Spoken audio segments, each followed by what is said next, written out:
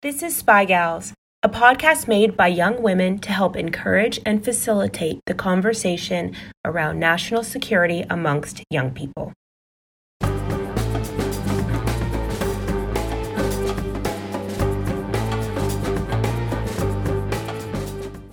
Welcome back to Spy Gals. I'm Emily. And I'm Chloe. Today we're going to be diving into Russian espionage in America.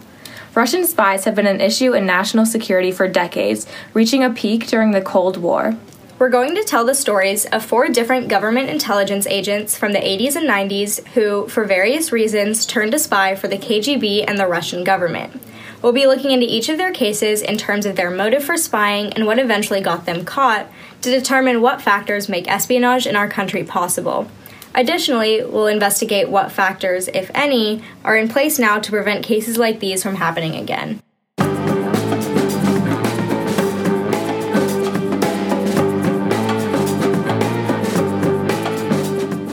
The first spy we'll talk about is Richard Miller, whose story is straight out of a spy movie.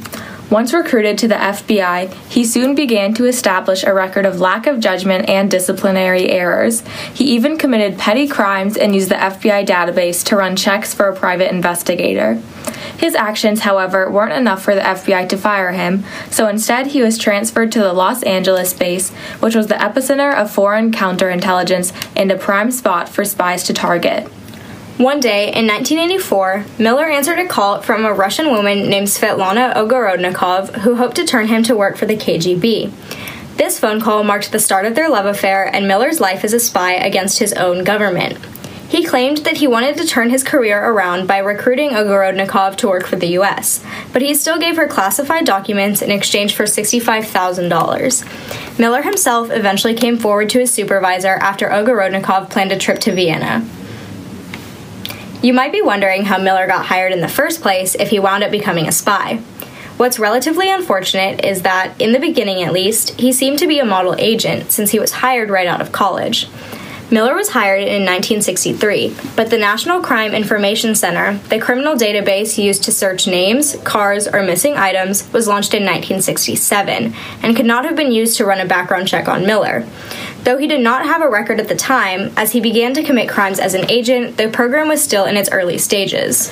Nowadays, it's no secret that the FBI and CIA have rigorous hiring processes. To put things into perspective, let's talk about the hiring process today. To be hired by the FBI, it's expected that you have a 4-year degree, at least 3 years of full-time paid work experience, and are able to pass a physical fitness test and an extensive background check. In comparison to the average American civilian, to quote Supervisory Special Agent Brooke Gaynor, everyone who works at the FBI has a top-secret security clearance. The background check is pretty robust for any employee. It includes a polygraph, drug test, credit check, interviews with friends, neighbors, your babysitter, and a wide range of people who know you.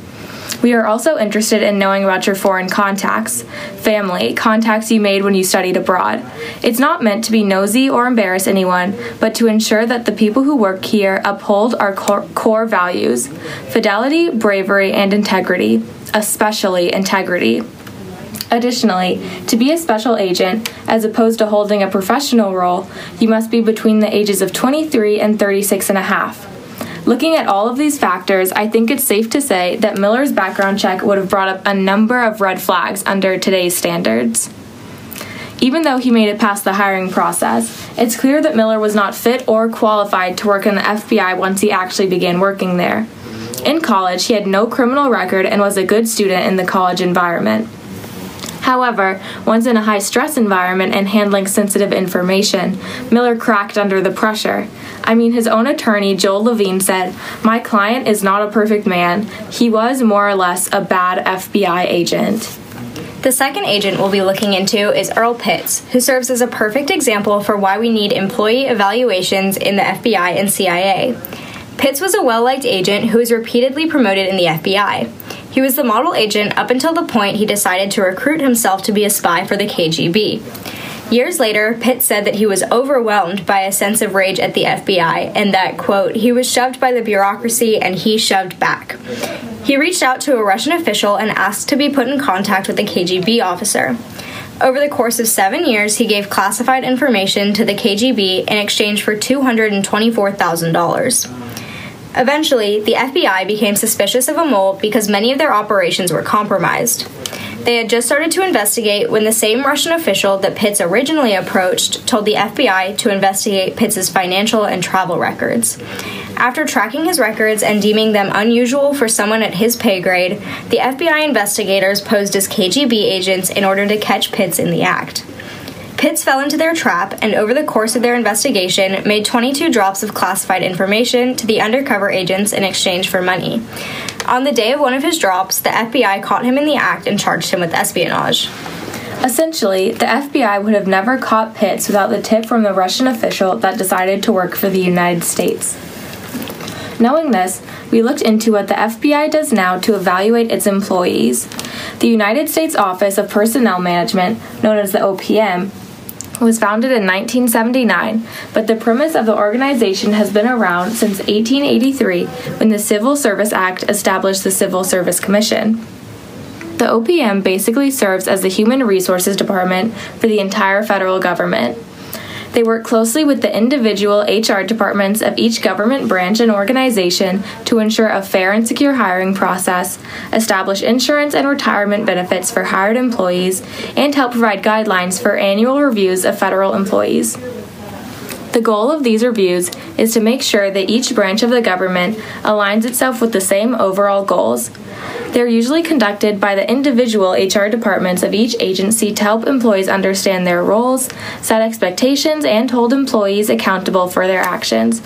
They aren't meant to be punitive, rather constructive in strengthening the agencies, and are also used in terms of merit-based promotions. All that being said, they're primarily evaluations of an employee's performance in the agency, not their financial or personal situations. Nonetheless, they're still useful in keeping every employee in check. Next, we're going to talk about Aldrich Ames, who worked as a CIA agent specializing in Russian intelligence. He was often assigned to work abroad, which is where he was first recruited by a KGB agent. Because he worked in Russian intelligence, he was encouraged to make contacts with Soviet agents in order to gain information, but Ames did not report all of his contacts. Throughout his 9 years of spying, Ames made $2.5 million and was on track to make even more when he was caught, which makes him the highest paid spy in American history. Ames even went on to buy a sports car and a $540,000 house, all in cash. Now, as far as we've been able to determine through our research, the CIA and FBI don't administer annual finance checks now or back in the 80s and 90s, so these expenditures wouldn't have necessarily raised questions in the CIA. Instead of detailing U.S. operations or new technology, Ames sold names of spies within the Russian government. Ames's espionage led to the deaths and imprisonments of many informants working for the United States. In 1986, it was these disappearances of sources that prompted the CIA to start an investigation to find out why their sources had been compromised. The team concluded that the cause for the compromised operations was either that the KGB infiltrated the CIA's communications and read the traffic, and therefore got access to CIA documents, or that there was a mole in the CIA. Next, the team decided to look for a mole by figuring out which agents had access to the specific information that was being leaked. Ames became their number one suspect because of the information that he had access to in his position. Then, the investigators began to look into his financial and travel records, and they found a correlation between his meetings with the Russian diplomat and large deposits in his bank account. Armed with this evidence, the CIA team alerted the FBI to make the arrest. After finding out he made plans to travel to Moscow for business, the FBI made the arrest because they feared if he left the country, they would never see him again. Once caught, Ames pled guilty to the charges and is spending life in prison. He even confessed that he had a plan with his KGB contacts to frame the lead investigator in his case for all of his crimes. As we mentioned before, part of the FBI and CIA hiring process is administering a polygraph test. There are two types of polygraph tests used in the process. One, known as the lifestyle polygraph, reads for a history of substance abuse in the last 7 years, whereas the other asks questions relating to knowledge of counterintelligence. For obvious reasons, the questions asked specifically aren't available to the general public.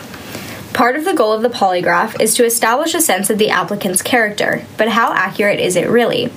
The polygraph reads minor changes in your heart rate and sweat levels to determine if you're answering the question truthfully. These readings, however, are notoriously inaccurate, and the polygraph has been under a lot of scrutiny recently in terms of its accuracy. This goes two ways. If you have a candidate who reads well in the polygraph but is actually a notorious liar or a bad person, you've let someone with bad intentions into our intelligence infrastructure.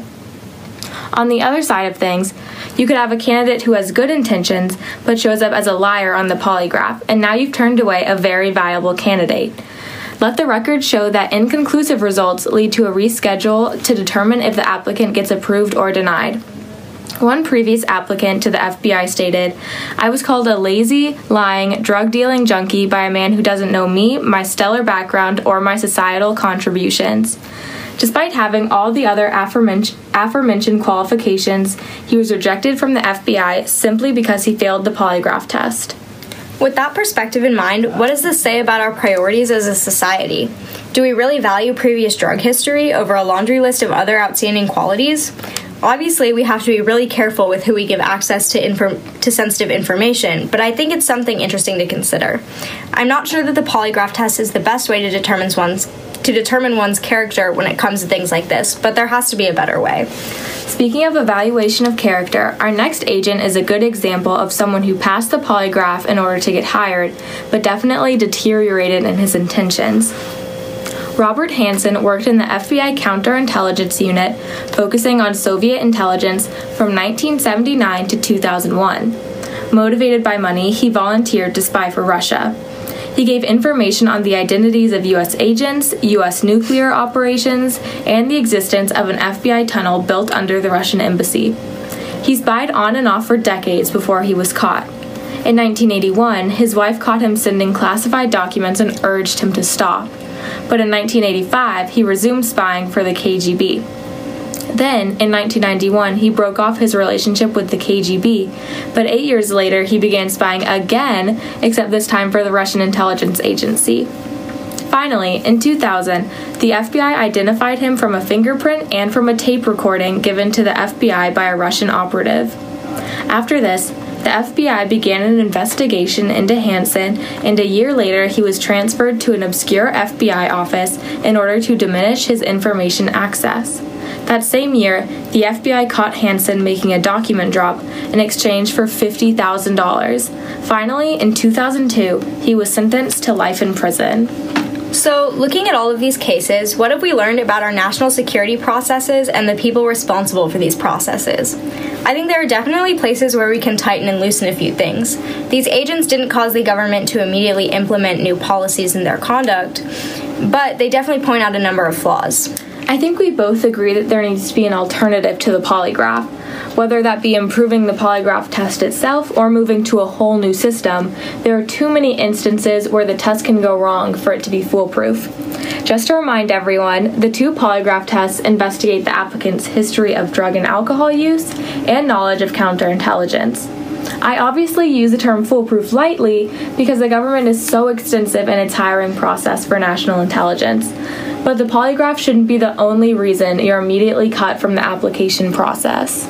Adding on to that, I think it's difficult to determine how someone is going to behave in the field, either literally as a special agent or even working a professional desk job, until you really put them into that situation.